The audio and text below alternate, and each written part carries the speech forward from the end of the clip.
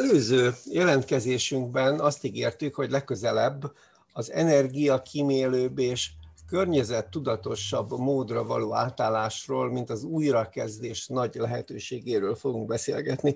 Amikor a restart szót emeltük főcímmé a programunkban, akkor kicsit bizonytalanok voltunk, hogy ennek a tartalma mire és hogyan terjed ki, de a legközelebbi beszélgetésben erre majd még ki fogunk térni. Most egyelőre csak arról hagy essék szó közöttünk, hogy mit jelent egy zöldebb újrakezdés, hogyan működhet ez a dolog. Én Eszig Zoltán vagyok, az Action Coach Magyarország csapatának a tagja, és a beszélgető társam Szilágyi László, a hazai szervezet vezetője, licenctulajdonos, és ő is üzleti coach. Elárulhatom, hogy eléggé szubjektív motívumok vezettek a mai témaválasztásban, mert Áron fiam, aki az Y generáció tagja, elég harcos képviselője a bolygónk jövőjéért érzett felelősségnek, és fogyasztóként rendszeresen presszionál bennünket, szüleit, hogy legyünk felelősebbek a döntéseinkben, azokban a dolgokban, amely a környezetre vonatkozó terhelést jelenti. Azzal, hogy mi fogyasztók felelősebben gondolkodunk, és figyelünk arra, hogy szokásainkban az általunk felhasznált anyagoknak és termékeknek a szerkezetében prioritásokat adjunk annak, hogy kevesebb energiát és kevesebb környezeti erőforrást vegyenek igénybe. Elég lassan, hogy is fogalmaznék, a ciklus végén tudunk csak arra hatni, hogy a környezetért vagy a bolygó jövőért érzett felelősség érdemi kifejezést kapjon. Akkor, amikor azonban a gazdaság egy pillanatra megáll, megroppan, mint ez a pandémia idején van, mondhatnám azt is, hogy egy csavarkulcs esik a fogaskerekek közé, akkor mód van arra, hogy az újraindulás során egy kicsit gyorsítottabb, egy kicsit előretoltabb helyzetbe kerüljenek azok a lehetőségek, amelyek, még egyszer mondom, ahhoz kötődnek, hogy felelősebb, a környezet iránt nagyobb gondosságot kifejező döntések, magatartásmódok váljanak általánosabbá. Nagy kérdés persze az, hogy ez egy illúzió, vagy egy érdemi esély most a gazdaság előtt. Te mit gondolsz erről, László? Én is köszöntöm a kedves hallgatókat. A fenntartható divat vagy a Fairtrade élharcosaitól már láthattunk példákat arra vonatkozóan, hogy egész iparágak képesek az új elvek mentén végig gondolt működési módra átállni, és komplett szektorok alanyai, független a méretüktől tudják a felhasznált alapanyagok, a megmunkálásukhoz szükséges energia kíméletét fókuszba állítani. A megváltozott helyzet kezelést igényel, és a válság kiváló alkalom arra, hogy a negatívumokat javítsuk, a pozitívumokat pedig erősítsük. Ez a fajta felelős magatartás adja egyébként annak a javaslatnak az alapját, amiről a továbbiakban lesz majd szó, és ez nem más, mint a restart környezetkímélő módon.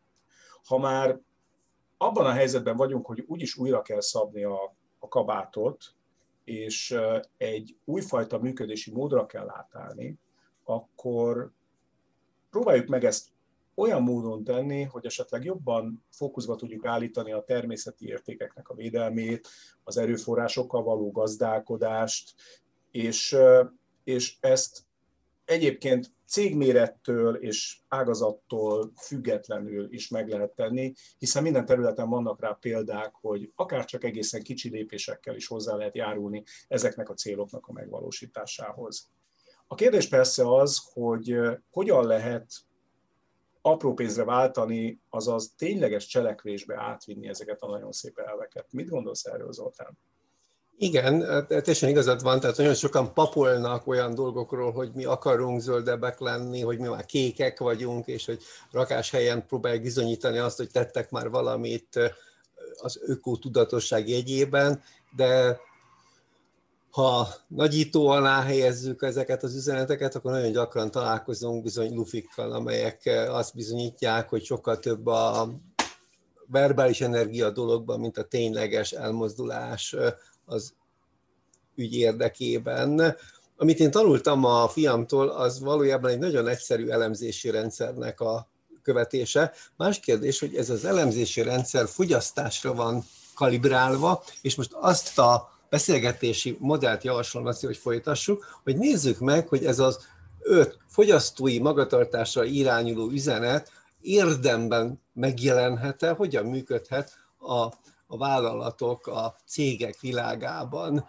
Ezek amúgy egyébként nagyon egyszerű módon kérdések föltételéből és megválaszolásából logikai sort építő modellben vezetődnek végig. Az első kérdés, amit föl kell ilyenkor tenni a beruházás, vagy a céggel kapcsolatos következő lépés meghozatala ügyében hozandó döntés során, hogy ezt a döntést a beszerzésre mi támasztja alá, tényleg szükséges-e erre a dologra pénzt költeni, tényleg szükséges befektetésként erre a dologra erőforrást allokálni, vagy pedig tudok nélküle élni. Ha meg tudom a dolgaimat, a problémáimat oldani nélküle, van-e olyan megoldás, ami esetleg javítható módon segít a pótlásban? Van-e olyan, amelyik ez ráadásul hosszabb ideig fenntartható, kevesebb energiaterheléssel járó módon képes biztosítani?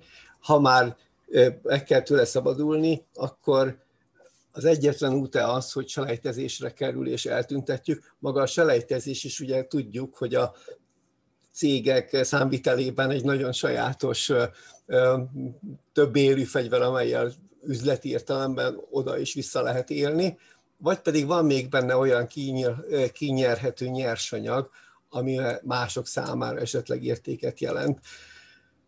Hát azt gondolom, hogy mindebből egyébként 5 kérdésből álló elemzési rendszerből talán a legtöbb vállalkozó hallgatónk számára ma is olyan kérdés, amivel szembesül, hogy vegyen-e meg valamit, vagy ne vegyen meg valamit.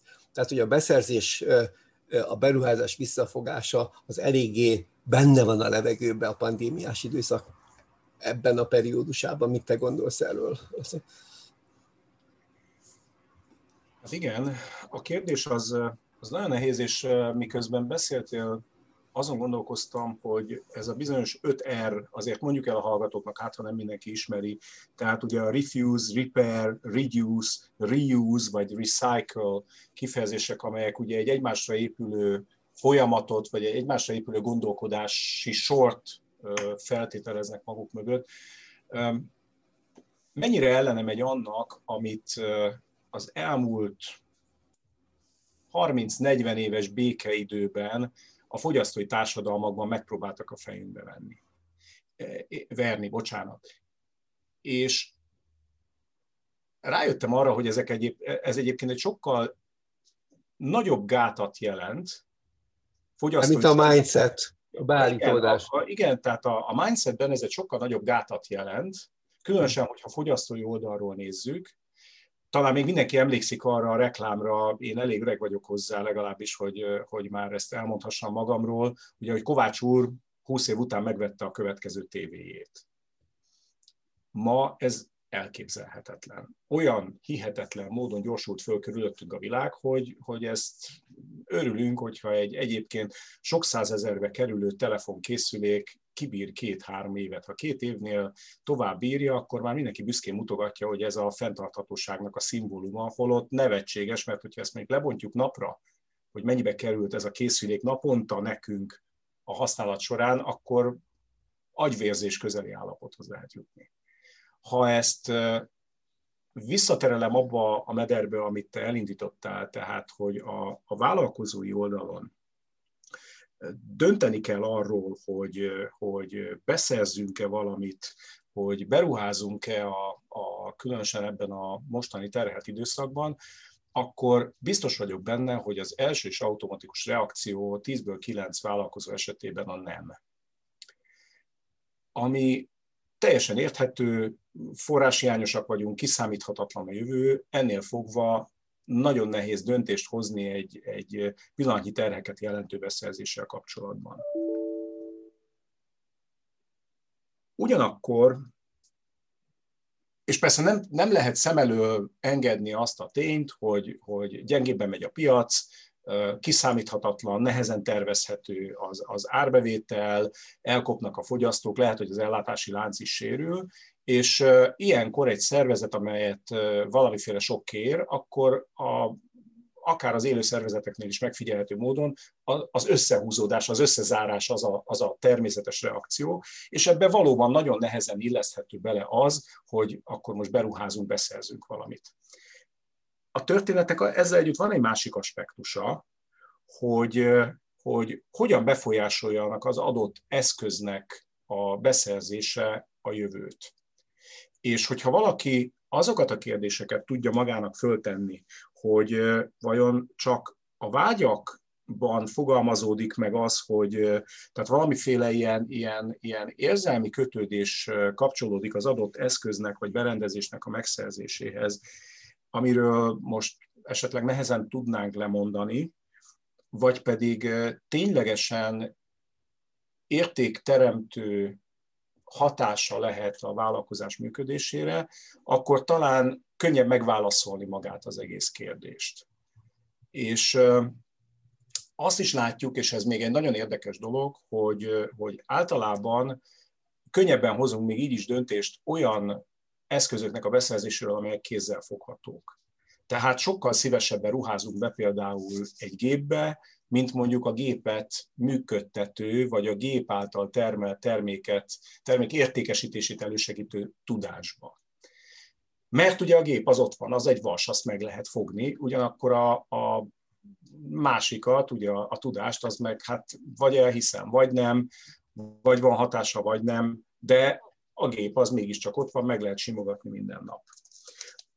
Ezzel együtt, miután azért mi alapvetően itt az újrakezdés, az újraindítás vagy az újragyorsítás szlogenek mentén próbálunk meg ezekben a beszélgetésekben haladni, én mindenképpen abba az irányba próbálom terelni az ezzel kapcsolatos gondolkodást, hogy ebben a helyzetben sem az automatikus elutasítás, a reflexzerű nem az, ami a megoldást jelentheti a vállalkozás számára, hanem inkább azt kell megvizsgálni, hogy az az adott kérdéskör, az az adott eszköz vagy megoldás, az ezek között a megváltozott körülmények között mennyire tudja szolgálni a vállalkozásnak az érdekét, és ha ezt sikerül valamiféle átlátható, tervezhető módon megtenni, akkor igenis mégsem az elutasítása megfelelő megoldás.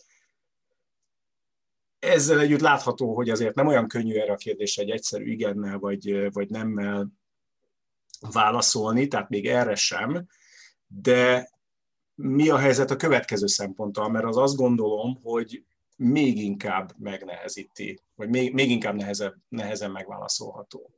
Pénzügyi szemlélet, vagy a számviteli szemlélet egy vállalat esetében tud mit kezdeni a beszerzéssel, tud mit kezdeni a selejtezéssel, de nem nagyon tud mit kezdeni azzal a helyzettel, amikor valamit tovább hasznosítunk, mint a leltári nyilvántartásban a nyilvántartott kihordási ideje, vagy selejtezési ideje, nem is tudom ezeket a kifejezéseket egyébként pontosan használni. A dolog lényege, hogy a háztartásban, a mindennapi otthoni életvitelben egyszerű és könnyű azt mondani, hogy ezt a nadrágot még fiam hordhatod, vagy ezzel a dologgal így ebben a kis kiegészítéssel vagy kis javítással még tudunk tovább ezt vagy azt csinálni, de amikor ugyanezt a dolgot egy költségvetésileg, pénzügyileg végigtekintett folyamatban helyén kell kezelni, akkor ott nagyon komoly egyeztetés kell a controlling területén dolgozó, a pénzügyi számvitel területén dolgozó és a technológia területén dolgozó munkatársak között, hogy a helyén kezeljék. Minél kisebb egy vállalat, azonban annál természetesebben születik meg az a döntés, hogy gyerekek,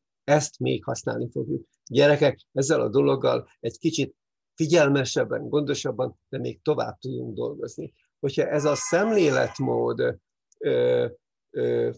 a nehézségek miatt egyébként is ki van kényszerítve, akkor jobb tudomásul venni. Van az a mondás a viktimológiából, nem tudom, szabad-e erre itt most kitérni, talán ismerős valakinek, hogy az áldozattannal foglalkozó szakirodalomban van ez a mondás, hogyha nem tudod elkerülni, hogy megerőszakoljanak, akkor próbáld meg élvezni. Tehát, hogyha nem tudod tényleg lecserélni a berendezésedet, akkor próbáld meg szeretni a régit. Hogyha ez megtörténik, akkor az a nagy kérdés, hogy ebben a fenntartásban, vagy a megőrzésben mi az a következő szempont, amit egy tudatos, környezettudatos vállalkozó maga elé tűzhet értékszempontként, László? Hogyha az eredeti vezérfonalunkat igyekszünk követni, akkor a következő az a reduce, vagyis csökkentsd a lábnyomot elvnek való megfelelés kell, hogy legyen, ami egy nagyon érdekes helyzetnek az eredménye a mai világban. Ha belegondolunk, hogy az 50-es években Amerikában mekkora batárnagy autókkal jártak, és gyakorlatilag mögé lehetett kötni egy-egy benzinkutat, de igaz egyébként ez ugye a nagy orosz testvér, a Volga autókra is. És mennyire nem véletlen, hogy az alacsony fogyasztású kisebb autók, azok egy olyan szigetről származnak, ahol mindenféle erőforrást nagyon alaposan és nagyon átgondoltan be kellett osztani. Nem talán Japánra gondolsz? Egészen véletlen pont Japánra gondolok, és nagyon nem véletlen, hogy az ott alakult ki. Ma viszont egy kicsit más a helyzet, mert szemben azzal, hogy Japánban minden nap a bőrükön érezték azt, hogy milyen kevés van valamiből, és milyen nehezen, milyen megfeszített munkával kell, vagy lehet csak hozzájutni, addig ma ezt közvetlenül a bőrünkön azt a fajta nyomást, ami egyébként emögött az egész környezeti lábnyom csökkentés mögött áll, nem feltétlenül érezzük. Arra gondolok, hogy ha körülnézünk, akkor beállunk egy benzinkutra, van benzin, fölkapcsoljuk a villanyt, világít, van áram, kinyitjuk a csapot, folyik a víz, tehát hogy nem érezzük közvetlenül a bőrünkön azt, hogy bármiféle szükség lenne arra, hogy nekiálljunk takarékoskodni. És ez az igazán nehéz. Mert innentől kezdve ez a fajta gondolkodásmód, hogy csökkentsük a környezeti lábnyomot, próbáljuk meg enyhíteni a környezetre háruló terhelést, ez sokkal inkább egyfajta ilyen filozófiai és értékrend alapú megközelítést jelent, és nem pedig a bőrünkön érzett szükségszerűség. És pont ezért nehéz, mert sokkal nehezebb mellé állítani az embereket. Mert amikor már, bocsánat, de én nagyon szeretem a történelmet, és mondjuk Leningrád ostrománál tudták, hogy nincs kenyér, és ezért mindenkinek néhány dekagram jutott fejadakként naponta, akkor azt értették, mert látták, tapasztalták, hogy nincs több. Itt viszont nem szembesülünk vele közvetlenül. És hogyha azt is hozzávesszük, hogy általában ez a környezeti lábnyom csökkentés az először befektetésekkel, beruházásokkal, többletterhek vállalásával jár, akkor még nehezebb emellé odaállítani például vállalkozókat abban a helyzetben, amiben most vannak, hogy eleve beszűkülnek az anyagi erőforrásaik, és sokkal komolyabb nehézségekkel kell szembenézzenek. És valahol az egész helyzet feloldásának a kulcsa az előre gondolkodás lehet. Nagyon alaposan érdemes megvizsgálni azt, hogy ki milyen információkból próbál magának üzleti jövőt projektálni, hogyan próbálunk jövőképet építeni, és akkor itt nyitnék egy zárójelet, és tudom, hogy ehhez a témához nem feltétlenül kapcsolódik szorosan, de ugye ez a fajta felvetés azt is magába foglalja, hogy a vállalkozók készítenek terveket, és ténylegesen előre gondolkoznak, és nem pedig csak rövid távon próbálják meg az életet oltani. Zárójel bezárva, és tényleg nem szeretném ebbe az irányba elvinni a beszélgetést. De tehát egyrészt az információforrások. A másik dolog, miután ugye azt mondtam, hogy ez egyfajta filozófiából adódik, akkor mindig megvan az a lehetőség, hogy valami mellé keressünk megoldásokat.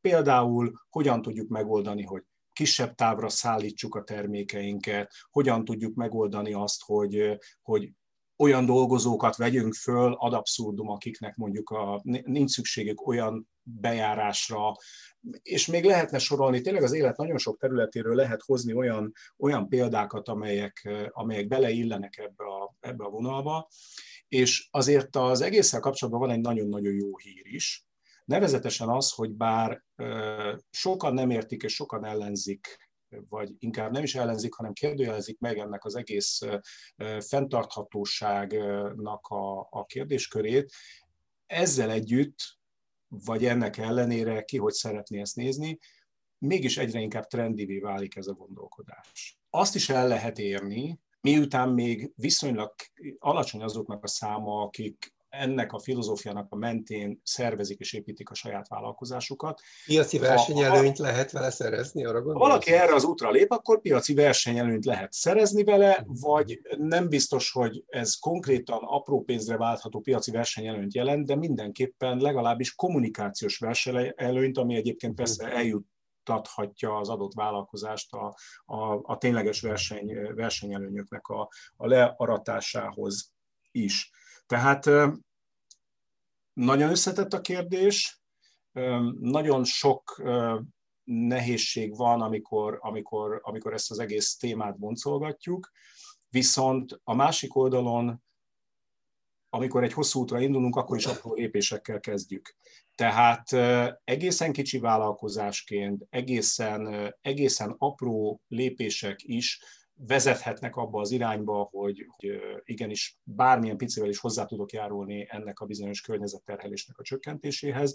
És egyébként, ha úgy belegondolunk, ez szerintem többször okoz jókedvet, mint rosszat. Nézzünk egy másik oldalt, az pedig a mások által levetett holmiknak a használata. Nem kínos ez egy kicsit? Hát igen, tehát hogy amíg ezt a küldetésé váló értékmezőt ilyen elegánsan meg lehet fogalmazni, trendi vagy szexi tónust adhat a cégednek, a működési módodnak, addig, hogyha azzal lepleződsz le valahol, hogy olyan gépeket használsz, amit korábban Németországban már kidobtak, kiselejteztek volna, vagy olyan berendezéseid vannak, amelyeket máshol más célra használtak korábban, és te addig faragtad, tekerted, amíg nálad is alkalmassá vált, akkor ma még egy ilyen elnéző mosoly szokta fogadni a bejelentést, hogy igen, ez milyen jó szolgált.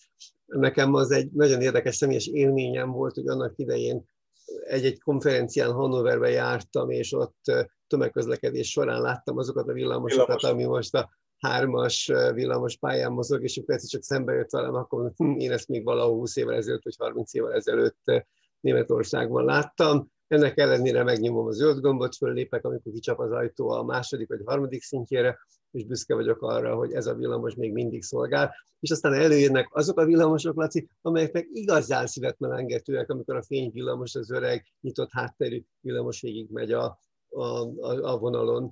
Tehát, hogy de ebben ez a kép, amit most megpróbálok pozitívnak leírni, akkor válik valóban pozitívvá, hogyha mindazok, akik ennek az öreg valaminek az újra helyzetbe hozásában, az előhozásában és újra munkába állításában közreműködtek, maguk is pozitív módon kötődnek ehhez a dologhoz. Tehát az egész ökotudatossági gondolkodásmódnak akkor van valódi szemléletformáló ereje, hogyha a vállalkozás minden stakeholderének, minden részesének, minden személyes közreműködőjének a gondolkodásmódjában valamilyen módon ez helyet kap. Tehát az újrahasznosítás előtt, vagy az újrahasznosításhoz kapcsolódó döntések meghozatalában igenis egy belső szövetségi rendszerre van szükség. Ezt, ha korábban is néhány ötletet tudtunk adni ahhoz, hogy a hatékonyabb, sikeresebb restart tekintetében milyen megoldásokat keressenek döntéshozó vállalkozók, cégtulajdonosok. Most nekem az a javaslatom támad, hogy a csapat körében ennek az attitűdnek az elmélyítését lehet különböző díjakkal, különböző versenyekkel támogatni. Tehát igenis, első számú vezetőként, tulajdonosként hatnunk kell a mögöttünk állókra, hogy ők is programmá tudják tenni maguk körében ezeket a célokat, de én azt gondolom, hogy ez eléggé széles körben általános módszer lehet, hogy nem így bedezem fel a kereket egyébként. Hadd kérdezem közben, bocsáss meg igen. csak, mert te felvetődött bennem egy gondolat, és nem bírom ki, hogy ezt ne hozzam be. Nevezetesen, hogy általában a mások által levetett eszközöknek a használata azt is jelenti, hogy egy korábbi normáknak megfelelő, egy korábbi igényeket kielégítő eszköznek a tovább használatáról beszélgetünk, miközben az élet tovább halad. Ugye hordjuk be a Németországban már forgalmi engedélyt nem megkapó gépjárműveket az országba. Jó lesz ez még ide. Ugye dízelautók, stb. Régi berendezések, amelyeknek indokolatlanul magas az energiafogyasztása, vagy más módon környezetterhelő a működtetésük, csak azért, mert egy jóval jutányosabb áron lehet hozzájutni, ezért gyakorlatilag boldogan kezdjünk el használni. Biztos, hogy ez a valódi filozófiába beleilleszkedő elem?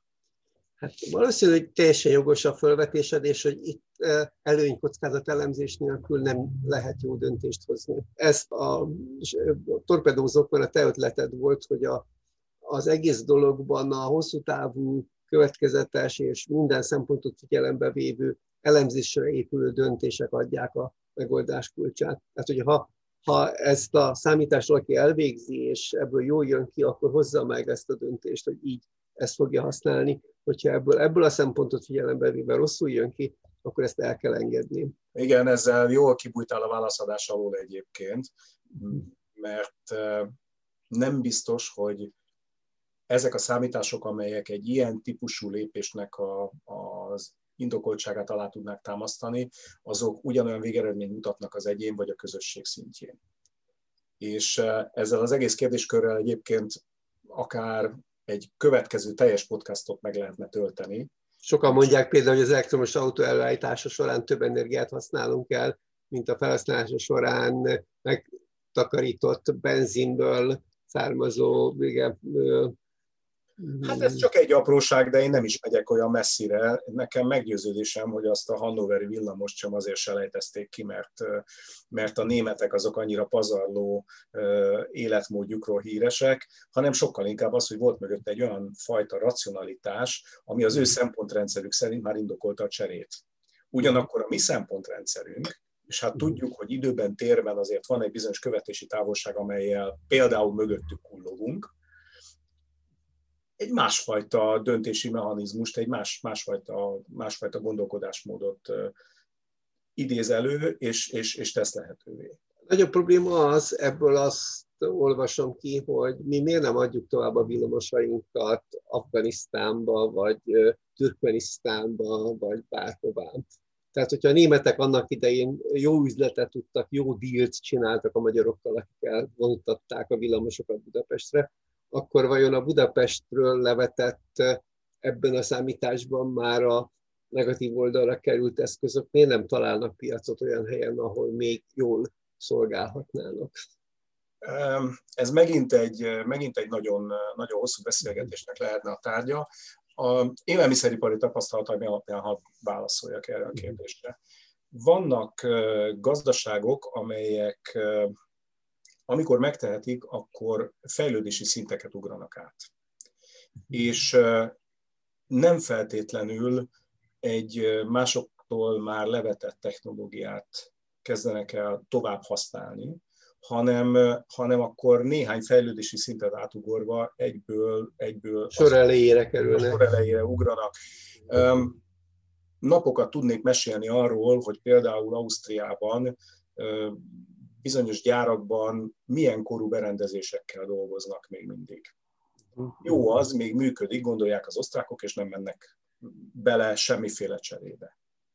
Ezeket a gépeket már egyébként egy magyar élelmiszeripari vállalkozásnak sem lehetne eladni, mert ha egy pici tőkére is szert tud tenni, akkor nagyságrendekkel, modernebb megoldásokkal tud már termelni, méretgazdaságosan és a mostani piaci igényeknek megfelelően. Tehát nem biztos, hogy arról nem is beszélve egyébként, hogy egyre nehezebb akár a mi gazdaságunkat elhelyezni a fejlődés térképen, tehát hogy mi pontosan fejlettség szempontjából melyik sorban, vagy egy adott sor melyik pontjára vagyunk érdemesek.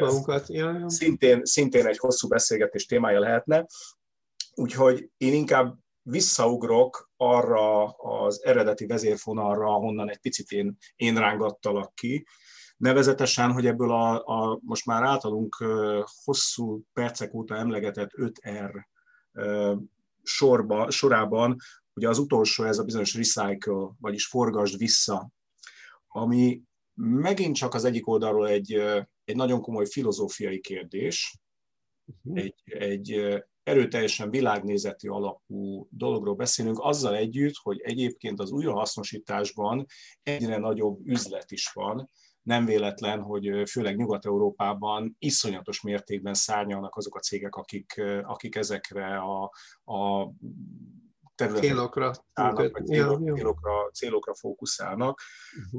Az már egy más kérdés, hogy nálunk valahogy ez sem feltétlenül megy teljesen úgy, mint ahogyan Nyugat-Európában ezt láthatjuk. De ugye a filozófiának az az alapja, hogy ha valamit már végképp hasznosíthatatlannak találsz az eszközeid közül, a készleteid közül, akkor érdemes egy olyan útvonalat keresni, ahol még mindig fel tudják dolgozni, és valamiféle új célt szolgálhat, és ezzel is csökkentik az egyébként kitermelni szükséges nyersanyagoknak a mennyiségét. Ha eljut egy termék az életciklusának a tényleges végéhez, akkor igenis fel kell ismerni azt, hogy az alkotóelemei, az, amiből eredetileg azt összerakták, még más módon hasznos lehet, és reinkarnálódva máshol még tényleg termelhet értéket valamelyik része. Tehát ez filozófiai, de ugyanakkor gyakorlati kérdés is. Persze vigyázni kell, hogy ne jussunk el oda, ahova annak idején nagyapámnak a garázsa jutott, hogy semmit nem dobunk ki, mert jó lesz még valamire.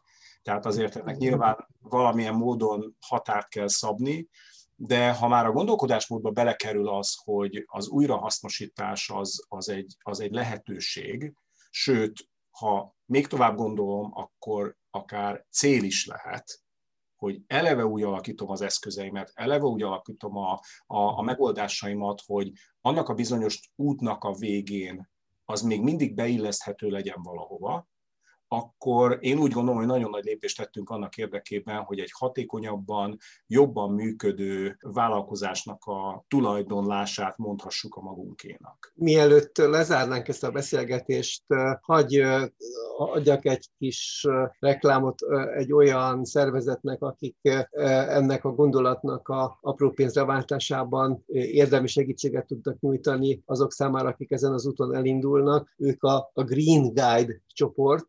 Az elérhetőségüket azoknak ez iránt érdeklődnek, rajtunk keresztül meg fogják kapni. Ők tényleg érdemi konzultációt tudnak biztosítani arra vonatkozóan, hogy adott technológiákhoz, adott szolgáltatási területekhez kapcsolatban pontosan mit is lehet jól megoldani ennek a policynek, ennek az értékrendnek a kifejezése érdekében. Én bízom benne, hogy nagyon sokan igénybe veszik, mert ez az általam nagyon-nagyon sokat emlegetett, tudatos, jövőbe tekintő gondolkodásnak a megnyilvánulásai lehetnek, amire szerintem minden vállalkozásnak nagyon nagy szüksége van, és hogy ezt a fajta tudatos jövőépítést, tudatos jövőtervezést a magunk részéről is meg tudjuk támogatni egy kicsit. Ezért a hallgatóinknak szeretném a figyelmébe ajánlani 6 lépéses webinárium sorozatunkat, amelyen az Action Coach üzletépítői megoldásait tudjuk bemutatni, és bízunk benne, hogy az a 2 óra időbefektetés az mindazok számára, akik ezt választják, hasznosnak bizonyul, és érdemesnek találták rá eljönni. És mivel csábítjuk a következő témában a hallgatókat? Mi a restart? Tényleg van-e restart? Jó lesz? Én azt gondolom, hogy ez egy érdekes téma, és biztos vagyok benne, hogy nagyon sok embert, nagyon sok hallgatót magunk mellé tudunk állítani ennek a megvitatására. Úgyhogy mindazokat, akiket ez a kérdéskör érdekel, várjuk a következő alkalommal, és most pedig nem maradt más hátra, mint hogy azt mondjuk, hogy köszönjük szépen a figyelmet, és bízunk benne, hogy hasznosnak találtátok a velünk eltöltött időt. Köszönjük szépen. Köszönjük, szervusztok!